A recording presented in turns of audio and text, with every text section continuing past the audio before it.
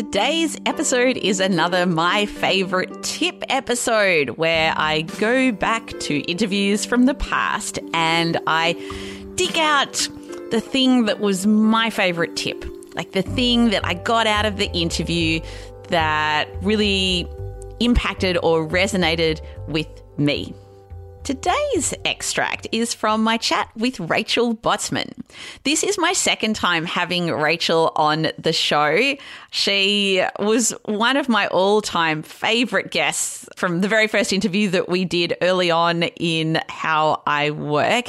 And I was keen to check back in with her during COVID and see how the way that she approaches work has changed. So if you're not familiar with Rachel, she is a world-renowned expert on technology and trust and the author of 2 best-selling books. Her first book was called What's Mine is Yours, which was all about collaborative consumption. And her second book, Who Can You Trust?, explores how technology is transforming trust and what this means for life, work, and how we do business. Rachel is a Trust Fellow at Oxford University and has been recognised as one of the most creative people in business by Fast Company and as one of the 50 most influential management thinkers in the world.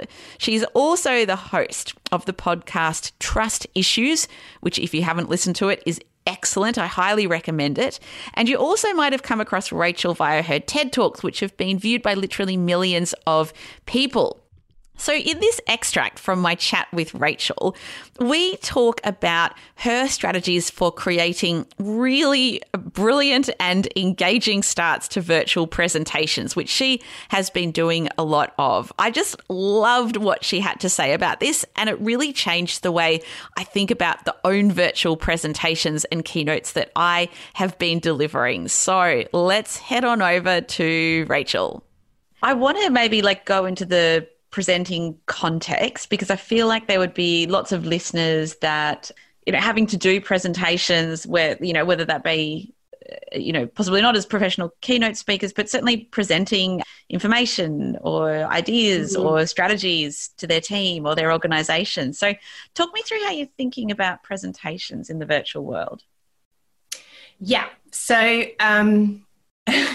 to be fair, it's up and down. So some I'm finding quite enjoyable, like when there is an element of interaction. It is very hard to just deliver a keynote, particularly in some of these platforms because of GDPR, you can't see an audience. So the first thing I'd say is not precious, but be particular about your environment. If you need to see people, you have to figure out a way to see people. Otherwise, how are you going to create that energy and connection? The number of times I've gone on and asked the organizers, can I see the audience view? Because the presenter view or the speaker view is different from what your audience sees. So even going through that exercise and going, oh, I see, they see me like that big, like a stamp, and then they see the presentation really big. It really helps you get in the mindset, and also saying, actually, I'd rather be bigger than the presentation or whatever it is. You know what I mean? Like you're designing, right? You're giving them instructions for the very best possible setup. Mm-hmm. And then when it comes to presenting, I think there is an instinct to jump into presenting, and that we sort of throw away those moments where, I think really good presenters, they settle the audience, right? So if you watch a really good presenter, you go, oh, yeah, I feel really comfortable with this person, or I'm in safe hands, or you've already got a feeling, right? Like you're being transported to a different place. They pull you into the feeling of where they want to take you. And you can do that in a virtual environment, right? So don't jump, hello, my name is Rachel Botsman. I'm an author and trust fellow at Oxford University, right? That's presentation mode. I'm now going to share my screen and we are going to talk about trust, and I'm going to go through 3 points and then there'll be a Q&A, right? Now I'm amping it up, but that's what we do, right? And we tend to talk really loudly and quickly for the first 2 minutes. So settling people in, like this takes time, and you can do it online, and even sitting there smiling at people and not speaking can be really powerful. Asking a few people where they are in the world, thinking about the feeling you want to create. So do you want a lot of energy? Do you want calmness? Do you want, whatever it is, what's the feeling? So I think that's really key. And then when you're in presenting mode, you don't have your body and you don't have the usual props. So how you use your voice and how you use pauses and intonation becomes even more important. So it's like imagining that you've got your hands tied behind your back and that really your expression has to come from your chest, not your throat. So I think also being very aware of where you're speaking from still really applies in a virtual setting. I could go on, but I'll stop there because I feel like I'm waffling. No, this is fantastic. I want to delve in. I'm really interested in the idea of settling people in, and I want to know, in that first minute or two, like what are some of the strategies that you've been using to create certain moods and making people feel settled? It's so different. So to a completely new audience, I think you have to be a bit careful about sharing a highly personal story that you think is funny, but it's kind of like you're at home anyway, right? So that was a bit intimate. So, very safe ways. I will run a poll sometimes. So I'll run a poll that is really about the way people are feeling. So if it's something on, a lot of people are worried about what to say. How do you communicate as a leader or a brand? I'll ask a question like, are you most worried that something you say will be irrelevant, inauthentic, or insensitive? And then they vote. And it's an amazing way to get a read on the group, right? So you can go, wow, for 80% of you, it's about insensitivity.